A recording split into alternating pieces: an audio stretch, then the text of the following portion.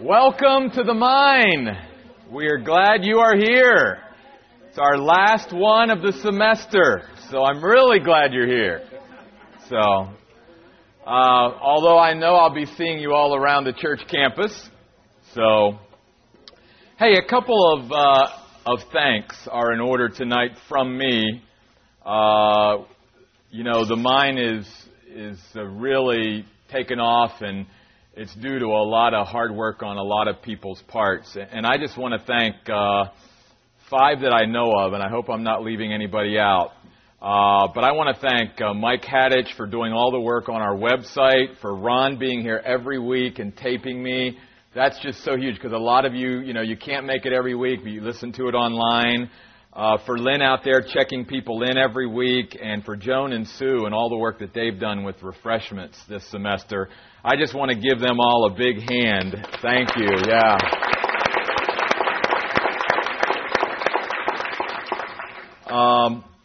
Just a couple other things. Because I won't, in a sense, we won't be having the Mine through the summer, I thought I would take just a minute tonight before we get into our study and then answering your questions, just to mention that if you're looking for a Bible study that I teach, I would love to have you in one of my Bible studies during the summer.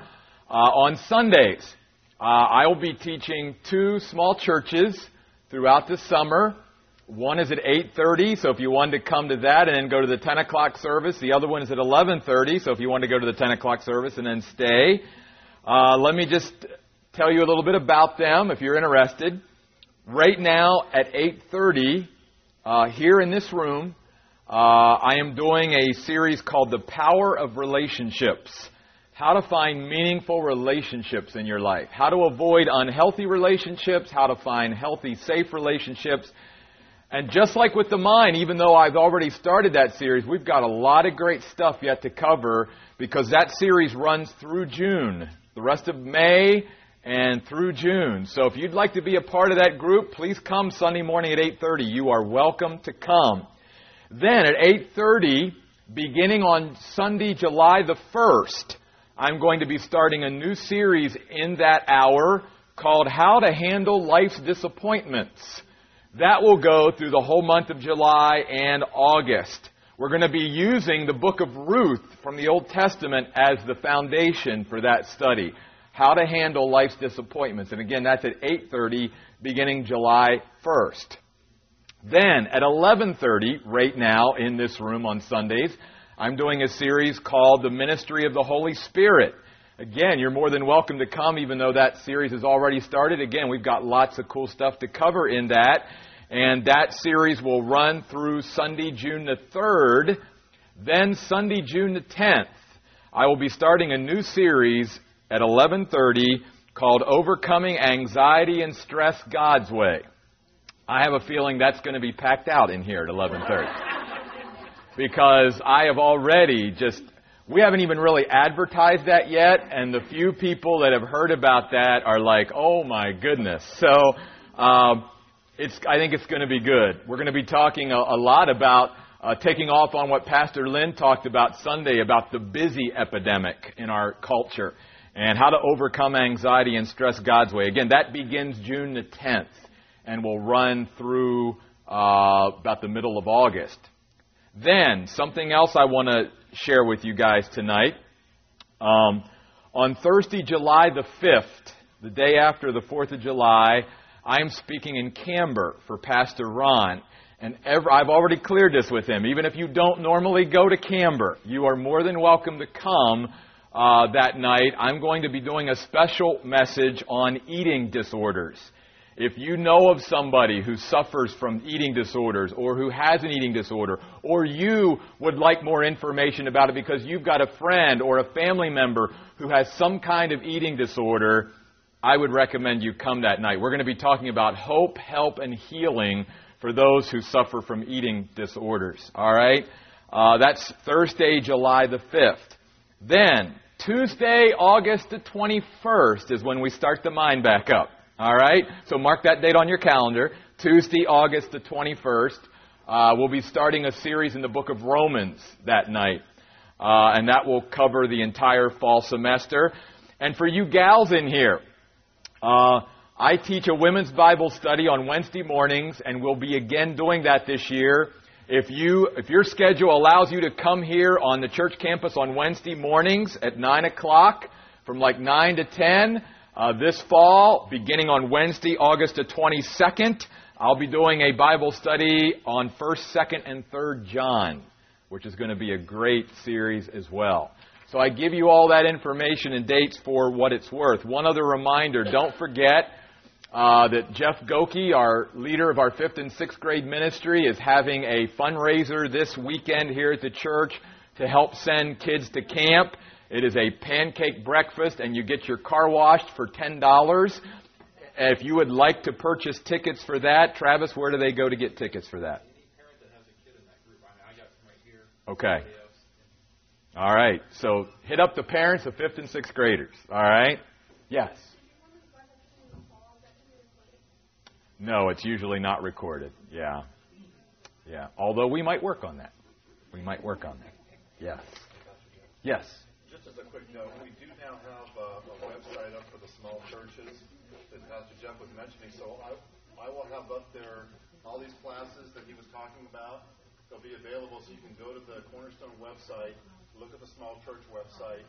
Plus, I'll also be sending out email messages on some of the other classes that are coming up, just as a reminder. So we'll try to get that information out to you in those two ways. Yeah, yeah. And Brian's class on Mormonism that many of you have heard about or are attending on Sunday evening has been such a hit that I think we're going to redo that again in the fall, correct? Well, end of June. End of June. 24th, I think. Okay, so if you missed it this time, you don't want to miss it the next time. All right? You want to take that class. Can we have that one recorded? What one? The Mormonism? Talk to Pastor George about that. He would be the one to talk to about that. Yeah. Yeah, poor Ron. We need to clone Ron and have him all over the place taping things. Yeah, yeah. All right. Let's open up with a word of prayer tonight, and then we'll get into finishing the book of Hebrews and answering some of your questions tonight. It's a little warm in here. Oh, that's not good. You don't? Okay. All right. I apologize, guys. Okay. And I apologize. I did not know until I came to work today that they were going to blow the bathrooms up over here in the building today. So, I apologize. Mason. All right. Let's open up with a word of prayer, and then we'll get into our study tonight. Lord, thank you so much for this opportunity that we've had this past semester to study your word, and Lord, just to be together, to make new friends, and just to build the friends that we already have. We thank you, Lord, for this group, and just pray you would bless them, especially, Lord, this summer as we're apart. Lord, just go with them this summer. Give them a safe summer, a good summer spiritually. We just pray, Father, that they would continue just to dig into your word and to study it, and, Lord, to grow in their understanding of you through your word. God, just use tonight, once again, to bring honor and glory to Jesus. And it's in his name we pray. Amen. Amen. All right, let's finish the book of Hebrews. All right? Hebrews chapter 13, verse 17 is where we want to pick it up tonight. Hebrews chapter 13 and verse 17. In fact, here's what I'd like to do tonight is just read that passage of Scripture that we have left and then just make a few comments on it. Remember that the context of all that he's talking about is how we can persevere and keep on moving forward in spite of all the difficulties and things that we're facing in life. And these folks were facing a lot of trials and tribulations and persecution and suffering and all of that, and they were ready to give up. And so he really writes to them to encourage them to keep on keeping on. And so remember that. That's the backdrop of everything that he says. So in verse 17 of chapter 13, he says this, "Obey your leaders and submit to them, for they keep watch over your souls and will give an account for their work. Let them do this with joy and not with complaints, for this would be of no advantage for you. Pray for us, for we are sure that we have a clear conscience and desire to conduct ourselves rightly in every respect. I especially ask you to pray that I may be restored to you very soon. Now may the God of peace, who by the blood of the eternal covenant brought back from the dead the great shepherd of the sheep, our Lord Jesus Christ, equip you with every good thing to do His will, working in us what is pleasing before Him through Jesus Christ, to whom be glory forever. Amen. Now I urge you, brothers and sisters, bear with my message of exhortation, for in fact I have written to you briefly. You should know that our brother Timothy has been released. If he comes soon, he will be with me when I see you. Greetings to all your leaders and to all the saints. Those from Italy send you greetings. Grace be with you all. Now, we want to start out in verse 17. And let me just define a couple of things here. Let's say, first of all, what verse 17 is not saying. It's not saying that members of a local church should just do whatever their leaders want them to do. That's not what it's saying. So if a leader gets up in a church and says, here's some Kool-Aid, drink it, we don't do that. Okay? All right? That tragically happens, as we know from the story of Jim Jones, but that's not what this verse is saying. However, what this verse is saying is this, that God wants His people, both the leadership and the flock, to be unified, moving in a common direction. He does not want the leadership of the church to have to focus on putting out all these fires all the time because the sheep can't get along with each other and they're causing trouble and they can't devote themselves to what they really need to devote themselves to. That's why the word obey here just simply means able to be persuaded. It just means somebody who has a teachable spirit. You want sheep who are willing to learn, who are willing to grow. That's what the word obey means. Simply, they're able to grow and change if need be. And that's what the word submit means. It just means able to yield. That there are times where, they hear something and they go, you know what? I have a difference of opinion about that. But as you being my leader, I'm going to yield to you. Why? Because notice he goes on to say, because it is the pastor, especially the lead pastor, but the pastors who will give an account for their work of the church. In other words, you as an individual church member or attender will give an account of your Christian life. But you won't have to stand before God and give an account for this church. That's going to be the pastor's responsibility. That's not a responsibility that most people want, okay? So, we say, there's maybe extra privileges, but there's also extra responsibility as well. That's why he goes on to say then in verse 17, to the church congregation, let your leaders give this account one day with joy and not by complaining, for this would be no advantage for you.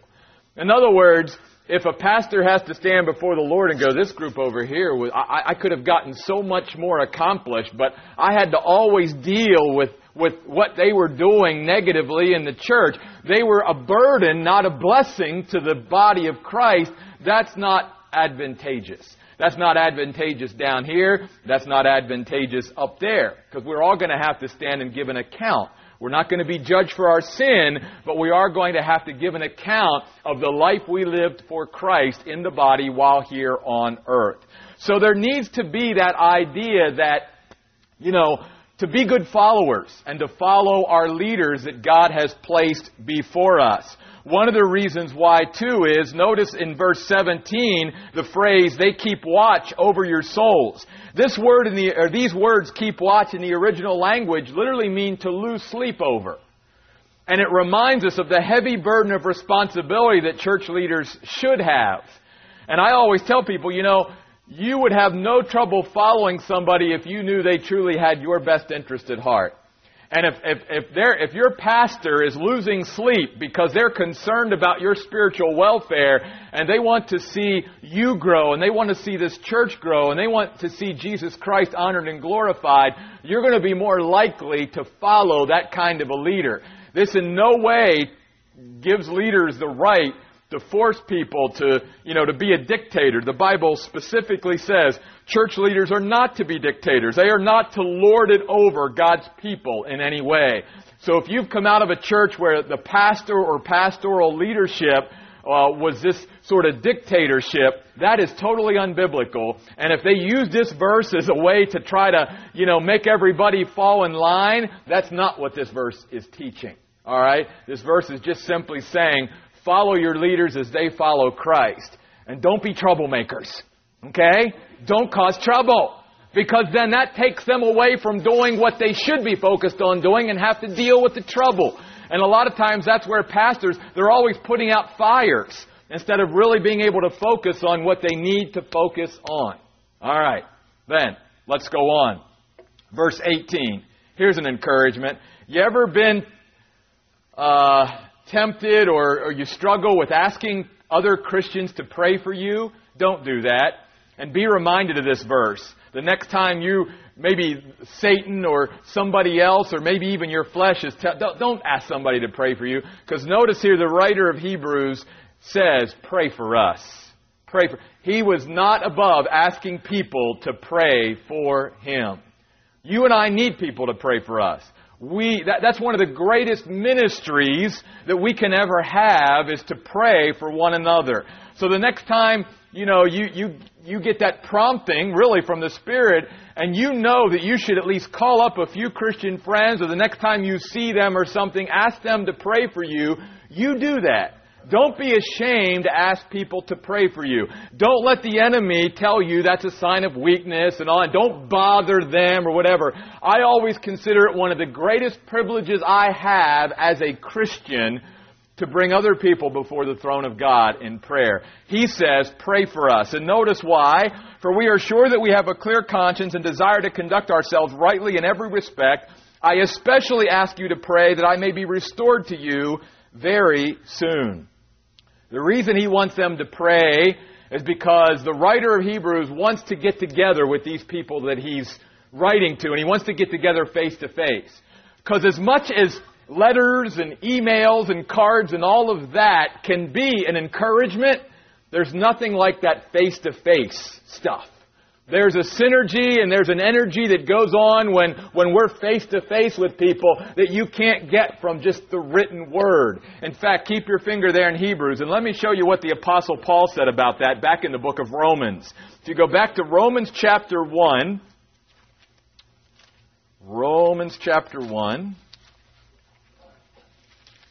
look at chapter 1, verse 11 and 12. Paul says the same thing here. He's saying, here's why I want to come and be with you face to face in the flesh. He says in Romans chapter 1, verse 11 and 12, I long to see you so that I may impart to you some spiritual gift to strengthen you. In other words, Paul is saying here to the Romans, I know God has equipped me with at least a spiritual gift. And so when I come into your presence, I want God to use that gift that He's given me to strengthen you spiritually. Notice also, it's not a one-sided thing though. Verse 12. That is, that we may be mutually comforted by one another's faith, both yours and mine. You see, that's what takes place in a healthy relationship. It's not one-sided. That's why I tell you folks every week, and I mean it, you all coming on Tuesday night to study the Word of God encourage me more than I ever feel I encourage you. You just don't realize the encouragement you are to me knowing that you're going to take your Tuesday evening to come here to study the Word of God. That is just a tremendous encouragement to me. And so don't forget, it works both ways, and that's the way it should work. And that's why Paul, here in the book of Romans, says, I want to get together with you. Because there's something about when we get together physically that there's that dynamic there. That's what the writer of Hebrews is saying then back in Hebrews chapter 13. All right, if you go back there. Then notice in verse 20, now may the God of peace, God is the source of peace. Don't forget that. The world today is looking for peace. Christians are even looking for peace. Because they may be struggling with things like anxiety and stress and depression. In fact, just a little thing too. Anxiety and depression are two sides of the same coin. That's why a lot of people who struggle with anxiety also struggle with depression. Those who struggle with depression struggle with it. It's really the same thing.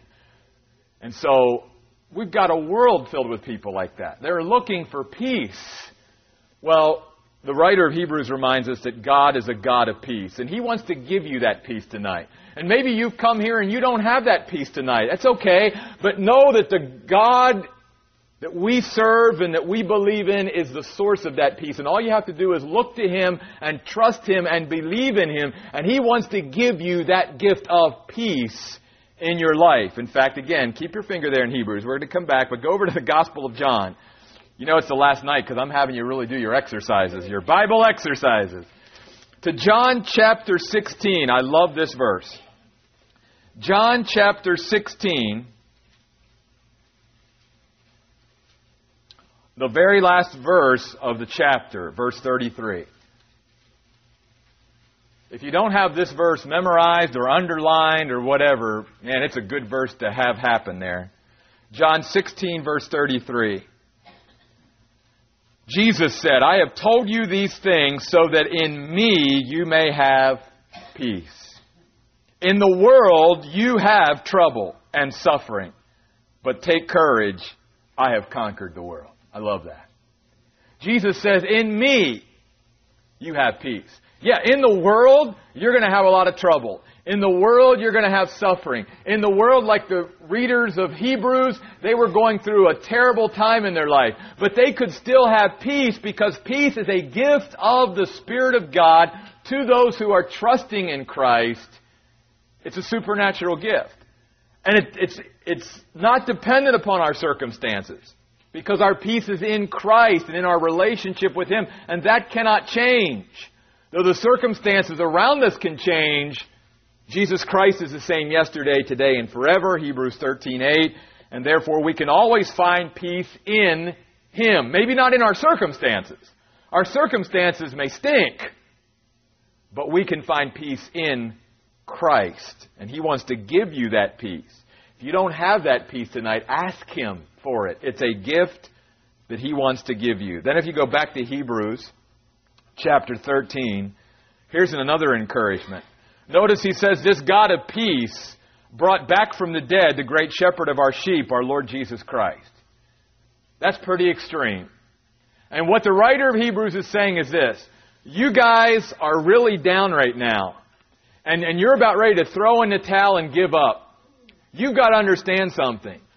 You and I serve a God that can bring back the dead. And if He can bring back the dead, He can bring back anybody out of anything as long as they just surrender their life to Him. He can bring you back. He has brought back, in my own ministry, I've seen Him bring back people from the brink of death.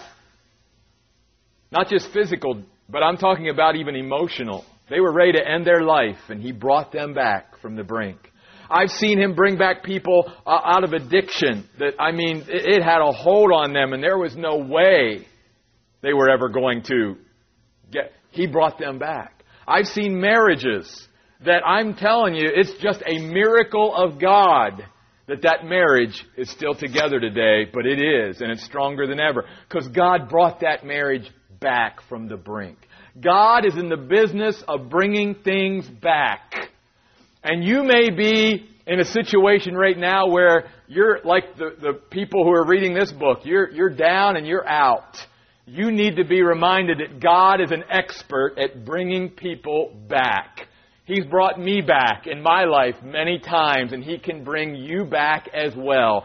Just open up to Him and let Him do His work. And here's how He does it. Verse 21, the very first word. He equips you. Now, when we read that word in the English, we're thinking about He supplies us with all the resources we need.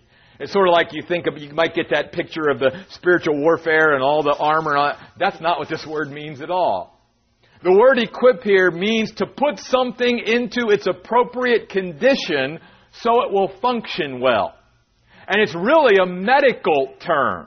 It's a term that talks about healing, or it was also a Greek word used for mending nets that had holes in them, and they needed repair and restoration in order to be put back into service and be used to catch fish. So here's what God is saying. He's saying that I don't care who you are and what you're involved with and how deep you're into it and how far away you are. I am a God who can bring you back, because here's what I'm an expert in. I am a God who is an expert in equipping people. I am a God who's an expert in healing people, who have been damaged, who have been hurt. And these folks who are reading this right now, they have been hurt, they have been persecuted, they have went through tremendous suffering, and they're probably thinking, I'm never going to be able to just either continue, and if I can continue, God's never going to be able to use me again. I'm never going to be at a level where... But notice, He will equip you with every good thing to do His will. He's not just going to get you back in the game again. He's going to help you to be effective again. I go back to my own personal testimony that I shared about the fact that there was a time in my life just a couple years ago where I wasn't going to be in the ministry anymore. And you see what God can do when we are open to that. That's what this word means, equip. So when you read that, get that sense that He's a healer. He's a healer. He wants to come into your life and repair and restore you from the damage that has been inflicted upon you. That's what God does. And He's an expert in it. Nobody better than God who can do that for us. And then He goes on to say, I love this, bear, verse 22, with my message of exhortation. The word exhortation there is the word parakaleo, the same word that's used about the Holy Spirit. That He is one who literally comes alongside to help with whatever we need help with.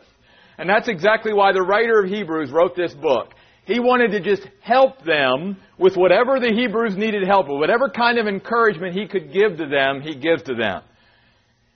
He must have been a preacher, though. Because you notice what he says in verse 22, I've written to you briefly. It's 13 chapters. That's a brief letter? 13 chapters? That's like a preacher. Yeah, I just spoke for a little while, just an hour and 15 minutes. That's brief, right?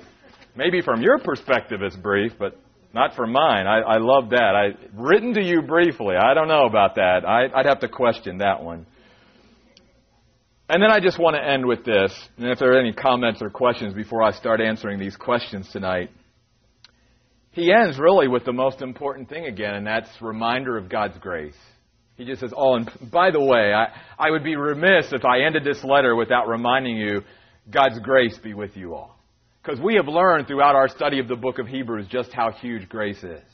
Grace empowers us to live the life that God intended for us to live. God's grace empowers us to be all that God created us to be. I've shared this illustration before, but I haven't for a while, so I'm going to share it again. God created the African impala, this magnificent creature, to jump to a height of like 10 feet and cover a distance of 30 feet when it leaps. That's pretty far. But an African impala can be kept in an enclosure in any zoo by a 3-foot wall. And the reason is because an African impala will never jump where it cannot see where its feet will fall. So it is kept in that enclosure because of that. That's the way we are many times throughout our life. God says, I want to set you free. But you or somebody else throughout your life has constructed these barriers and these walls around you. And even though you could escape, you through Christ have all that you need to be able to live without those barriers in your life. You imprison yourself in those barriers. And you won't go outside of them. Not because you can't, but because you won't. Because my Bible tells me in Philippians 4:13, I can do all things through Christ who gives me the strength. And God doesn't want those barriers around my life. He wants me to be free in Him, to be all that He created me to be. And that comes by plugging into the grace of God, by going to the throne of grace and asking for help, and by allowing His grace to strip away all the fear and stuff that erects those barriers and things around us that keep us from truly experiencing life the way God intended for us to experience it as one of His children. Grace be with you all. Guys, I have enjoyed sharing the book of Hebrews with you. Comments or questions before we move on to the questions you asked the last couple of weeks? I know, you really want to get to these questions, don't you? All right, then. We will close out the book of Hebrews. Now, let me say this. You guys ask so many questions that I'm going to try to get to as many as I can tonight. The ones that I do not get to tonight, I am going to put on the website in the coming weeks. And I apologize. I have been very neglectful of putting my thoughts for the week, the last couple of weeks, up. So beginning this next week, throughout the summer, while we're not together, if you get on there once a week, you will see those change, because I will put some hopefully encouraging words for you every week on the Mind website from me. All right? But the next couple of weeks, I'm also going to be answering whatever questions I was not able to get to tonight. All right, let's just dive into it. This question actually comes from our discussion from last week. Pastor Jeff, tonight you talked about how children who are raised in a Christian home have sometimes a harder time accepting Christ as their Savior because they take it all for granted. Do you have advice for young parents who were themselves raised in a Christian home for how to biblically raise their children in the truth in a way that will help them not take it for granted? A lot I could say about that, but the one thing I will focus on tonight for our discussion is simply this. Romans 14 verse 5 would be the verse I would direct you to. And here's what that verse says. Let everyone be fully persuaded in their own mind. In other words, the sooner you can get your children to develop their own convictions, the better. That's the best thing. You see, the problem comes when children are living off of their parents' convictions. And then they come, that's why a lot of times, except in a church like this that has such a dynamic ministry like Camber, that many times can bridge that gap, after they get out of high school and they're sort of on their own and they're off to college, a lot of times they don't want to have anything to do with church. Because the whole time that they were growing up in that home, they went to church, but they went to church because they were made to go to church. And I understand there's that point to a point, but there's got to come that point where they buy into it themselves, or it's not doing them any good anyway. So all I say is the sooner you as a parent can allow your children to develop their own convictions about their belief in God and what the Bible teaches, the better. Because then they own it. It's theirs. They're not living off of your convictions. They're living off of their own. They truly believe that. That was a joy for us as parents whenever our son and daughter, the reason they're living for Christ is because they want to, not because their dad's a pastor and, their mom's been this wonderful Christian all her life. They're not doing it for that reason. They're doing it because they have bought into it. This is what they believe. And they even have some different convictions about things than what we do. But they're their own convictions, and they live by them. And it's just so good to see. That's the best advice I can give you, because where the disconnect comes, like I said, is when they're living off of somebody else's convictions. That's only going to last for a while. That's like any of us. If you're doing things in your life because Pastor Lynn said it, and you don't really believe it, that ain't going to wash out very long. You have to buy into it.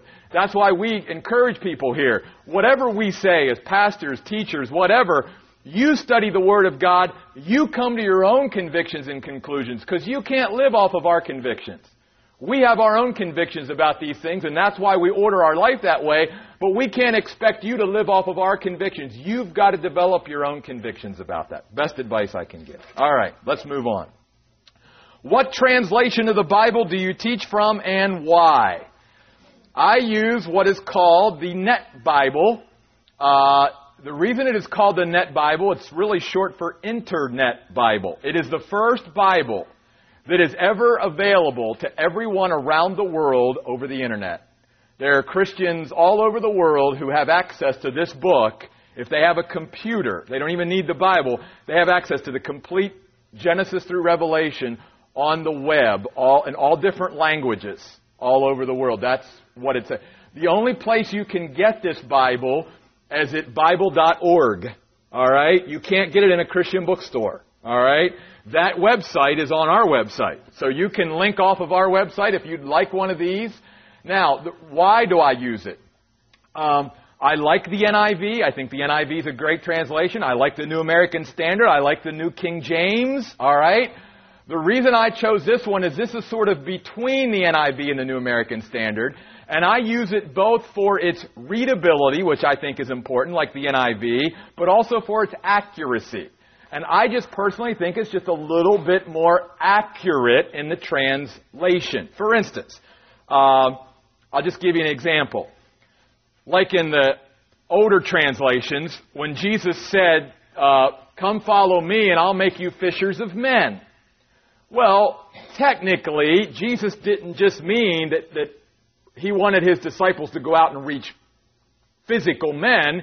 He meant people. Well, then this translation says, Jesus said, "I'm going to make you fishers of people, men and women." All right? So just a little bit, because that's what we know it means, but this sort of gives you that accuracy. All right?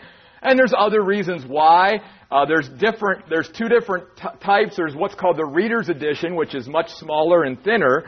There's the study version, which I also have, which is about twice this thick, which you need muscles to carry around. But some of you have an NIV study Bible or whatever, Ryrie study Bible, MacArthur study Bible. It'd be about the same size as that. It has 60,000 notes in it. And they are great if you really want to study the Bible. I mean, they're just very, very helpful. All right? So, a lot of good translations out there. That's just the one that I chose. All right. Let's see. Here was a great question that I'm going to put on the web, because I did not get a chance to run it all out. Places in Bible times and their modern equivalents.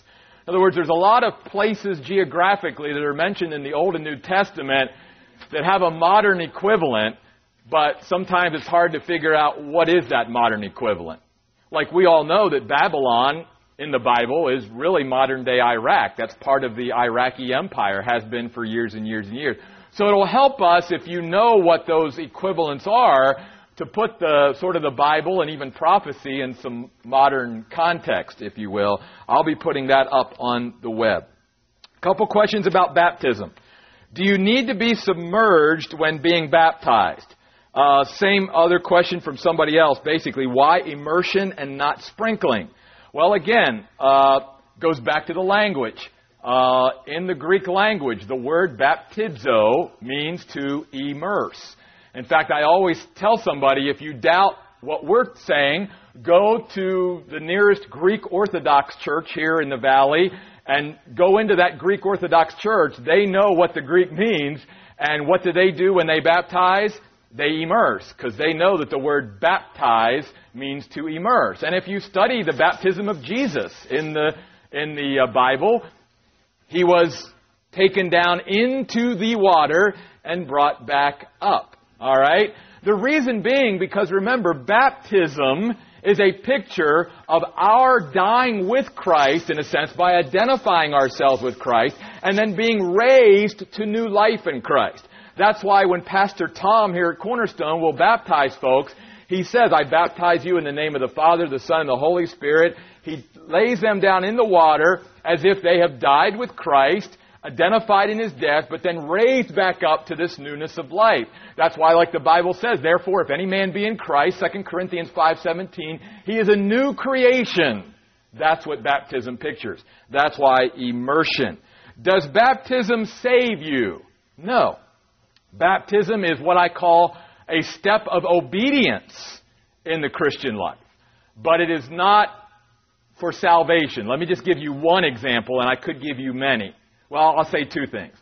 One, if baptism was necessary for salvation, then every time the gospel was given in the Bible, baptism would be included in that, and it's not.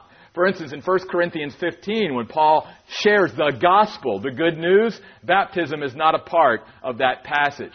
But secondly, here's an example. Jesus is hanging on the cross. One of those crucified with Him is hanging next to Him. He puts his faith in Jesus. What's Jesus' response? "Today you will be with me in paradise." Did he have a chance to be baptized? No, he didn't.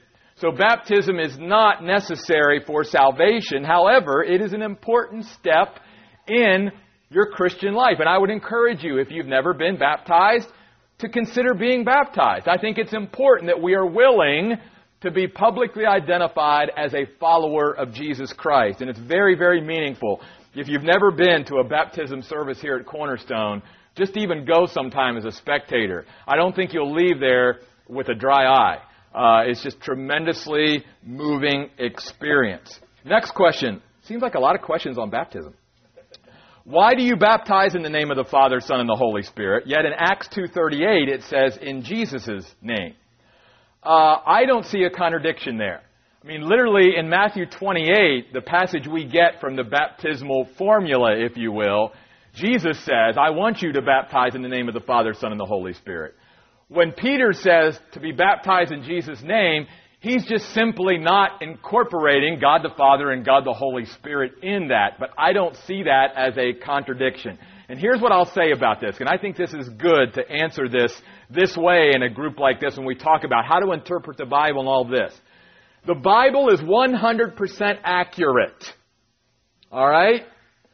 But that doesn't mean the Bible is precise. Because God understands that all we're really looking for and all we expect out of each other is accuracy. We don't expect precision because we don't act that way and we don't talk that way. Let me give you an example. It is accurate for me to say, if this was true, and it's not, because I don't know how many miles away I live from here, but it would be accurate for me to say, I live 8 miles away from the church. And if I lived 7.965 miles away, you wouldn't go, wait a minute, you're not precise. No, I'm accurate, but I'm not precise. The Bible is 100% accurate. And where people begin to nitpick is when, well, the Bible didn't do the 7.965 miles, it only did the 8 miles. Yeah, but you and I don't do the 7.965 miles. God understood that, how we're going to communicate with each other, and as long as we are accurate, that's the important thing. So I see this as just a count that He's accurate. You do baptize people in Jesus' name, and just because He didn't include God the Father and God the Holy Spirit, to me, is not a contradiction. All right.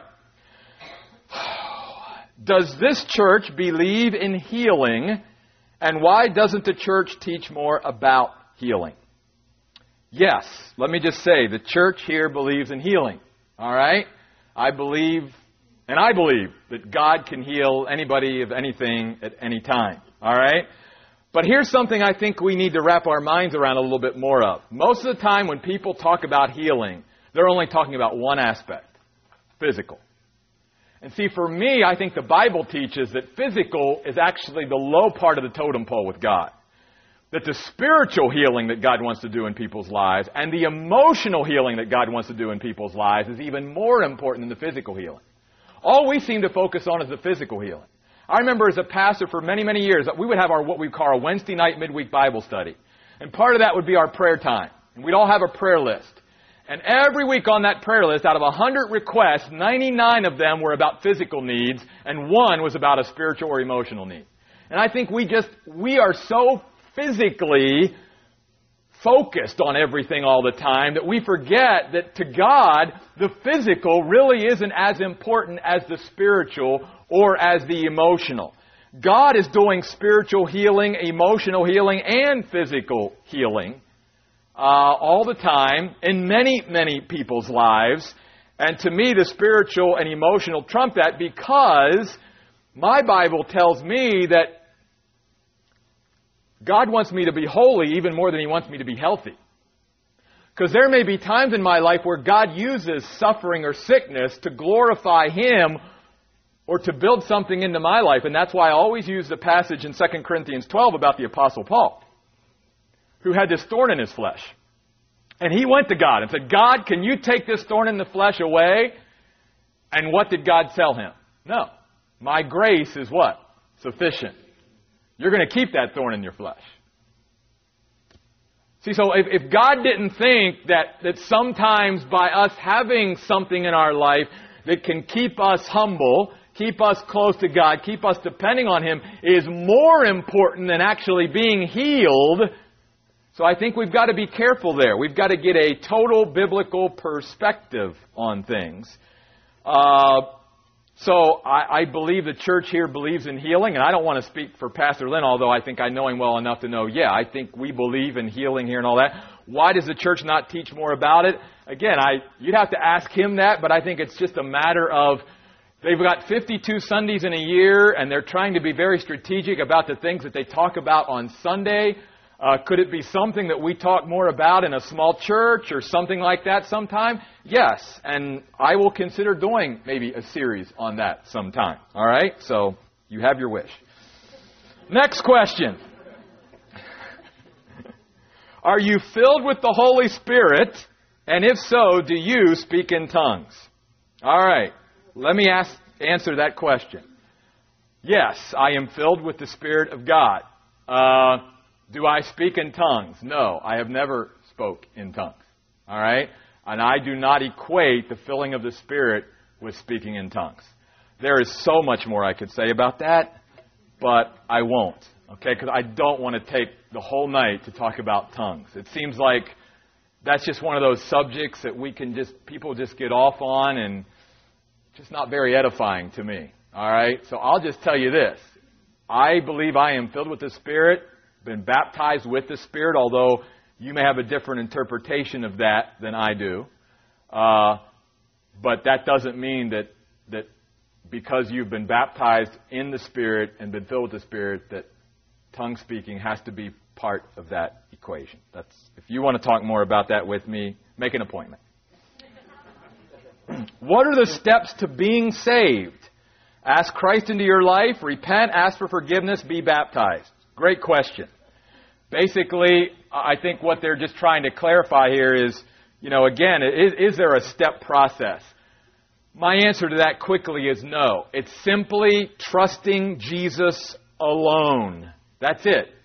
Believe in the Lord Jesus Christ and you shall be saved, is what the Bible says. But I will say this. If you understand salvation from the way it is taught in Scripture, and if you understand what true belief in Jesus Christ is, it already involves repentance. Because repentance literally means a change of mind. All right? So, it is impossible for me to place my faith in Christ as my Savior and not have changed my mind about who He is and what He did. I had to come to a point in my life where I recognized that nothing else can save me, that I'm not looking to myself to save me or anything else to save me. I had to come to that point where I changed my mind and through the Word of God realized it was only through trusting in Christ that I could be saved and come into a right relationship with Christ. So in a sense, all of that sort of is together. When you understand the Word of God about this subject, and then you turn from everything else in the world that you think may have saved you, and you recognize that Jesus Christ is the only way of salvation, all of that is really wrapped up in that at the same time. And the moment you do that, and God sees your heart, that you are just sincere and genuine in trusting in Him alone, your sins are forgiven, past, present, and future. Then baptism would come along, that after you become a Christian, that baptism should be a step of obedience that you take after you came to know Christ. By the way, I'm just going to answer a couple more, and then if you have a question about the questions, we'll try to get to that a little bit. But I've got a lot of questions to get to. How does a person know if they are saved? Romans 8:16. The Bible says, the Spirit of God witnesses with your spirit that you are a son or daughter, child of God. The Spirit of God. I always tell people, if God is inside of you, you're going to know it. The God of the universe is not going to be able to live inside of you and you not know it. You're going to know it if the Spirit of God lives inside of you. And the Spirit of God, Romans 8:16, will witness with your spirit that you are a child of God. Would you please explain the message for us in Genesis 4 concerning Cain and Abel? I had to sort of figure out where I thought this person was coming from, so I hope I get your question right. If not, come up and slap me after the class is over. The primary thing I think that why we have that story of Cain and Abel is, first of all, Genesis 4:9, am I my brother's keeper? And God was basically saying, yeah, you are. You are your brother's keeper. In other words, what you do affects your brothers and sisters. You and I don't live in a vacuum. And then in 1 John chapter 3, verse 12, it talks about how jealousy and envy is what really gripped Cain to ultimately kill his own brother. And it's just a reminder to us, I think, that story about how sin starts out maybe as something like jealousy and envy, and if we don't take care of that jealousy and envy or anything like that, how it continues to build. And that's why the Bible says, no sin is a small sin, because if that little sin gets into your life and sort of gets a grip on your life, then it can build and build and build into something monstrous to where then it's just so much bigger than you that you and I just get bowled over by it, and it controls us rather than us being in control of it. So I hope that was what you were going for. Here's the question I wanted to get to tonight. I get this question everywhere. How do I answer the Calvinist view of predestination? Yay! All right, let me give you the Jeff Royce version, all right? Real quick. This is going to be simple, painless, I promise. First of all, I do not believe that the Bible teaches anywhere that my God chose some people to go to heaven and some people to go to hell. I'm sorry. I don't buy that. The Bible clearly teaches God is not willing that any should perish, but that all should come to repentance. The Bible teaches, for God so loved the world. That means everybody. So that verse would contradict, to me, very clearly, that doctrine. Then they say, well, okay, but doesn't the Bible teach election, predestination? And I say yes, but it always teaches it in the context, and that's why we have to study the Bible in the context of the purposes of salvation, not the people who are saved and who are not saved. For instance, let me give you an example. In Romans chapter 8, it talks about God predestined us. But in verse 29, it says He predestined us to be conformed to the image of Jesus Christ. In other words, those who are accepting Jesus Christ as their Savior will become like Jesus Christ one day. That was the predestination. Or in 1 Peter chapter 1, it says we are elect, but if you go on and read it in the context, it says we're elect to be obedient. In other words, the purpose of salvation is hopefully that we will be obedient Christians, not disobedient Christians. So it's always in the context of the purpose of it. One other thing I'll say, because again, we could spend all night talking about this. I always compare this whole deal with the angels. Sometime, a long time ago, we don't know exactly when, because the Bible's not specific, Lucifer rose up in rebellion against God and said, I don't want to be here anymore, God. I don't want to serve you. And the Bible says that at that point, about a third of the angelic realm rose up in rebellion with Lucifer, went out of heaven and said, God, we don't want to follow you anymore. We don't want to serve you anymore. Now, at that point, somewhere in the past, God allowed the angels a choice. But once they made that choice, they were locked into that choice for all of eternity. So like today, Michael can't go up there in heaven and go, God, I think I'd like to be with Satan now. No, that can't happen.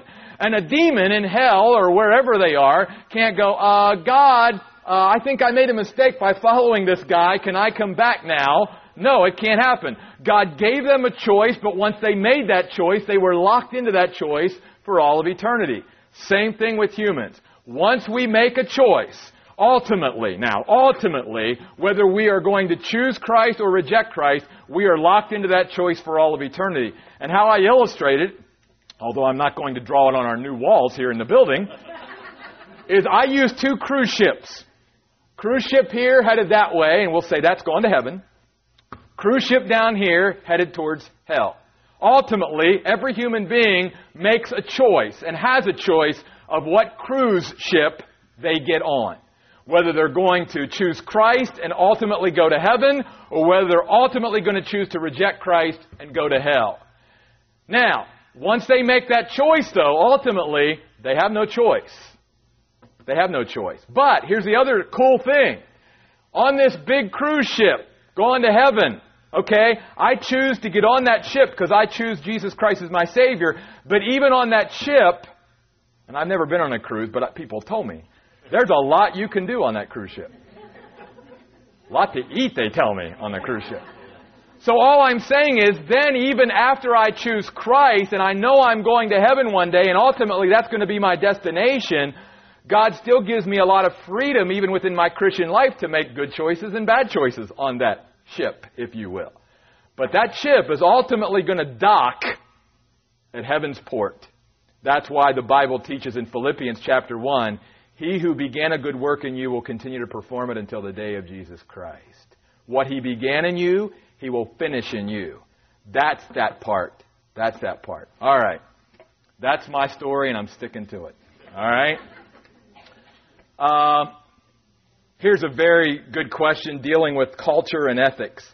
Would a DNR, do not resuscitate, be considered suicide? My quick answer to that is absolutely not. These situations are never easy. And any of us, I've had to deal with this myself and my family. I believe the Bible clearly teaches in Ecclesiastes 8:8 that God has the final say over death. And should God desire to keep a person alive, He is perfectly capable of doing so even without a machine. All right? Now, I'm not saying that it's wrong if you choose to keep a family member or somebody on that machine. That's not what I'm saying. But I'm also saying that I do not in any way think that if you decide to take someone off of that machine or that help, that they are somehow you are, murdering them or they're committing suicide in any way. I just encourage you to pray for wisdom. James chapter 1 verse 5 says when we get into situations like that, to ask God for wisdom, and the Bible promises us He will give us wisdom in those times. But again, Ecclesiastes 8:8 says God has the final say over death. Listen, if it's not your time, there ain't nothing that can happen to you that's going to take your life. And if it is your time, there's no machine that man has made that will keep you here. If it's your time to go, it's your time to go. God is sovereign over life and over death. All right, let me go on to a couple other ones here. Although I did say I was going to stop. Okay. Where do Christians go after they die in this time? I believe they go right to heaven. Again, going back to the thief on the cross, Jesus said, today you will be with me in paradise. Now, where some people they think that the different words that are used in the Bible for heaven, like paradise, Abraham's bosom, and all of that, are different places. And I do not believe that. I believe it's all the same place. 2 Corinthians 5:8 says, to be absent from the body is to be present with the Lord. So as soon as I close my eyes in death, I go to heaven. But they go on. The Bible talks about them being raised up after Christ comes again and the judgment of those who've been saved. So where are they now and all of that? I'll just say this. I believe that the body goes into the ground. All right? But I believe that God gives our loved ones and friends who've already went to heaven an intermediate body to live in until this body is resurrected and glorified, which is fitted for eternity. Now, I base that on a couple of things. One, I'll just give you tonight, is the passage about the transfiguration of Christ. When Christ was on the Mount of Transfiguration, Peter, James, and John saw two Old Testament characters. Do you remember who they were? Moses and Elijah. And when they saw Moses and Elijah had a body. Moses and Elijah haven't experienced the resurrection yet. They're Old Testament saints. But they had a body. Okay? And I think there's other passages that teach that as well. So I believe that you go to heaven, you get an intermediate body, you're up there enjoying the glories of heaven and all of that. But when Jesus Christ comes back in the rapture, 1 Thessalonians 4:13 through 17, the dead in Christ will rise first, and that body will be resurrected and reunited and fit for eternity so that we can live forever. Good question. How do I answer the fact that there are no mention of dinosaurs in the Bible? I think there are, and I'll tell you, I think in the book of Job, there's two animals mentioned in the book of Job called Leviathan and Behemoth. I think Leviathan and Behemoth, if you read the book of Job account, I think it's Job 40 or something like that, to me, it can't be anything but a dinosaur. I do believe that men and dinosaurs did coexist. In fact, that whole creation evolution thing, let me just put out another commercial. In August, at the end of August into September, I'm going to be doing a small church study on Sunday morning, either at 8:30 or 11:30, on the first 11 chapters of Genesis, looking at how it all began. I truly believe that if a Christian can get a handle on Genesis 1 through 11, that Genesis 12 through Revelation 22 will make total sense. Because the foundation of everything that's taught after Genesis 11 is given to us in Genesis 1:11. So if you can get a handle on the first 11 chapters, you've got to realize that nothing new is taught to us after Genesis 11. Everything is laid as a foundation for the rest of the Bible in those 11 chapters. They are the most important chapters in all the Bible. And a lot of times we neglect them.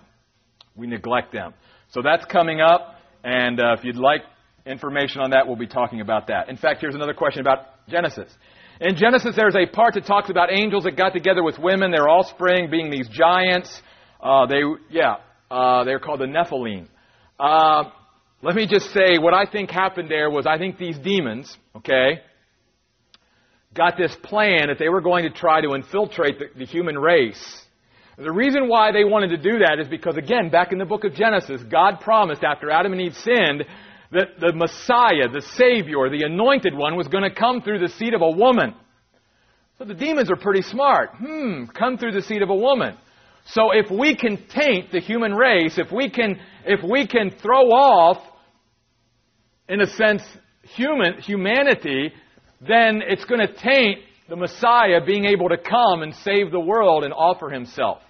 So the demons and Satan hatched this plan back in the book of Genesis to try to, in a sense, cause God to not be able to fulfill that promise and that plan back in the book of Genesis. It's one of the reasons why God gave the worldwide flood. Because those creations of the demonic world needed to be destroyed. And that's just one of the reasons, but that's a fascinating story and one that if you come to that class, we'll talk about. Here's a good question. There are so many races in the world, black, Asian, Hispanic. How would a Christian explain how all offspring came from two people? That's a good question. Let me answer that. Adam and Eve, I believe, and again, God can do anything, So I believe that when God created Adam and Eve, that He created them to possess the entire genetic code within themselves. And as they began to have offspring, it all of a sudden caused, in a sense, a mix of the genetic code even back then. And then when Noah and his family came along, I personally believe that Noah's family were all of mixed race and possessed the genetic code to produce children of all different races as they moved out off of the ark once the flood was there. In fact, I don't think any one of Noah's family looked exactly like the other one did. And I think within them, they had that genetic code. And we all know this is true, too. You know of couples who had children who, the couple was maybe dark-haired, and then all of a sudden they get a red-haired child, and you're going, where did the red hair come from? Because we all realize that we have that genetic code within us, that not always do our children or grandchildren or the family members always have to look alike, because there can always be that, whoa, where did you come from type of thing. And it's part of the genetic code. All right? And I'm not a genetic scientist, but God is the ultimate geneticist, if you will. And that's my explanation for that.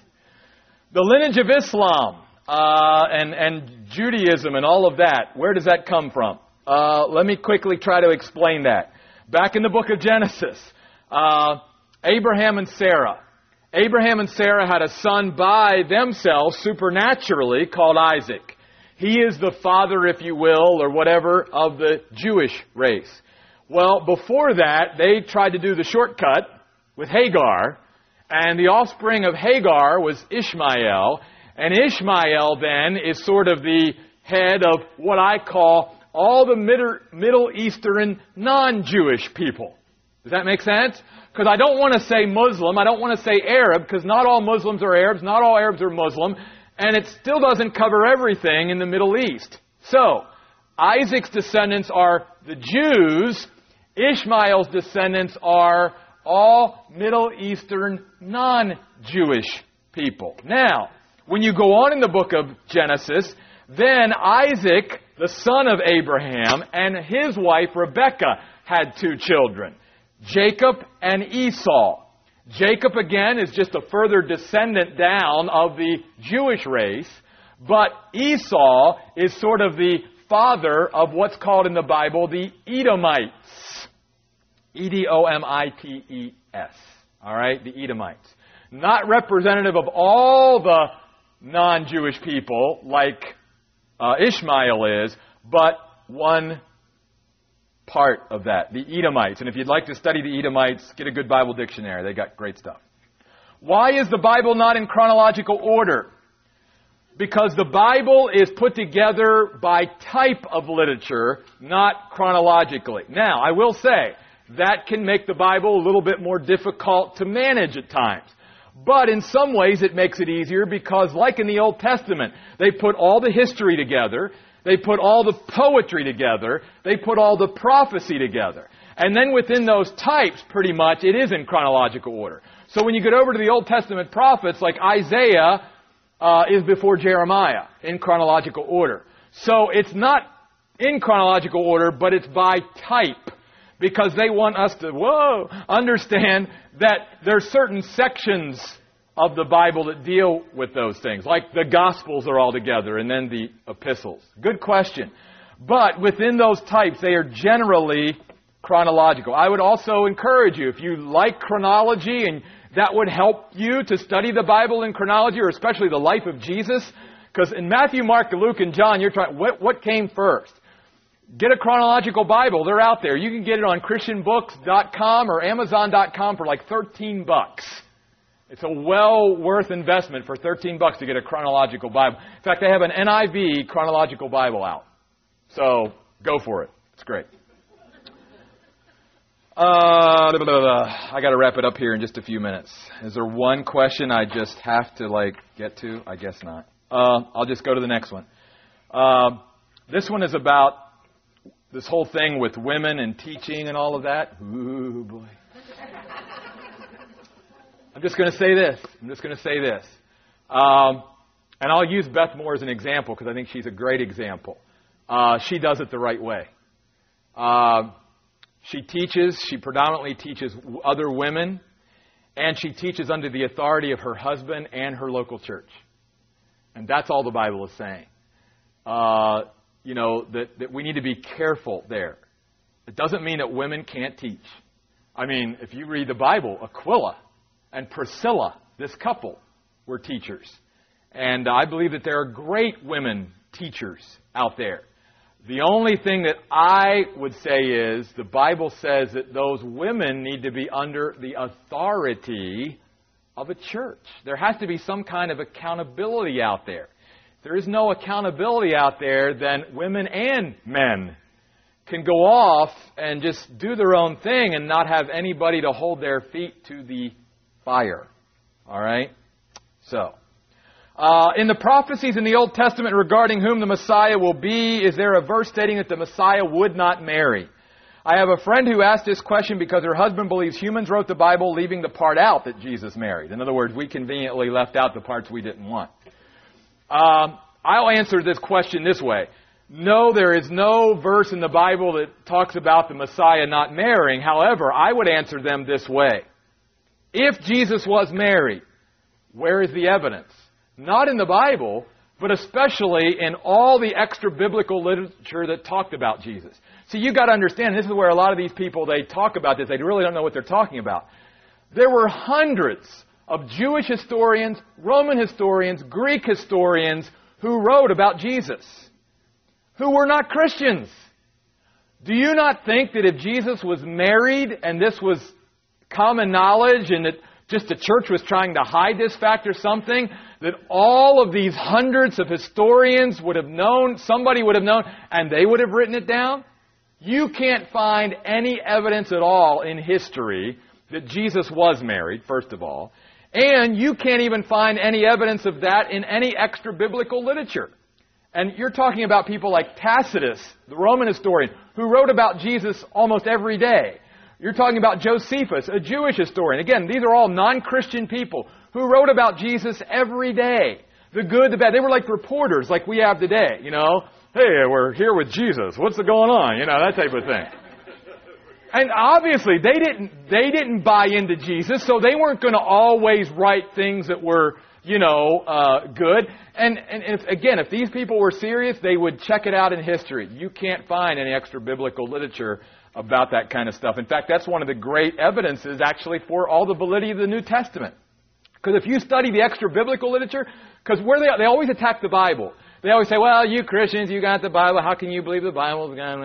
But if you go to all this extra biblical literature and you compare what that said with what the Bible says, guess what? It matches, because it was true. It was true. Just like it came out a couple weeks ago. Herod the Great, they found his tomb over there. Gee whiz, guess what?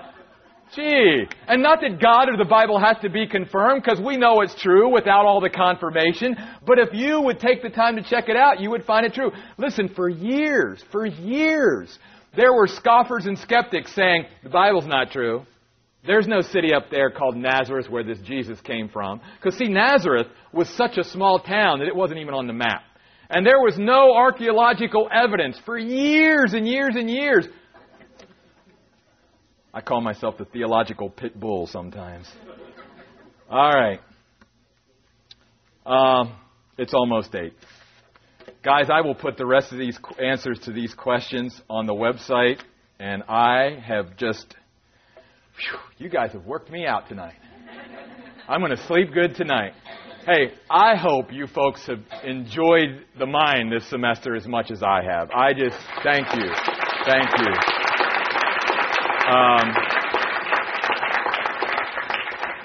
You all are terrific. You are a gift to me and to this church. And let me just once again say before we close tonight, if there's anything I can ever do to help you, encourage you in your walk with God and getting into the Word and studying it and growing, that's what I'm here for. I mean, that's my passion. I mean, this book is, it's it for me. So if there's anything I can do in relationship to that book, I would love to do it. So anyway, please let me know. And don't be a stranger this summer. I welcome in any of the classes that I teach. And certainly as I see you guys around the church campus, let's get together and talk and whatever. And I look forward to seeing you August the 21st, if not before. All right? Let's close with the word of prayer. Lord God, thank you so very much for just the privilege I've had of teaching this semester, these wonderful, wonderful folks. And Lord, I just pray you would just bless them as only you can bless them. Lord, may they just sense your filling in their life like never before. Just let them know how much you love them and how much I love them and how much, Lord, they have encouraged me in my life. And Lord, probably only when we get to heaven will they truly understand just how much they mean to me. God, thank you again for this time together. And Lord, I just hope that we never take the time that we have together and the time in your word for granted. It is truly a gift from you. And Lord, I know these folks make an extra effort every week to be here on Tuesday night, but I pray that they might feel encouraged and blessed for the effort that they put into being here tonight. Take us all home safely, Father, we pray tonight. And we ask all this in Jesus' name. Amen. Guys, thank you. You're great. You're great.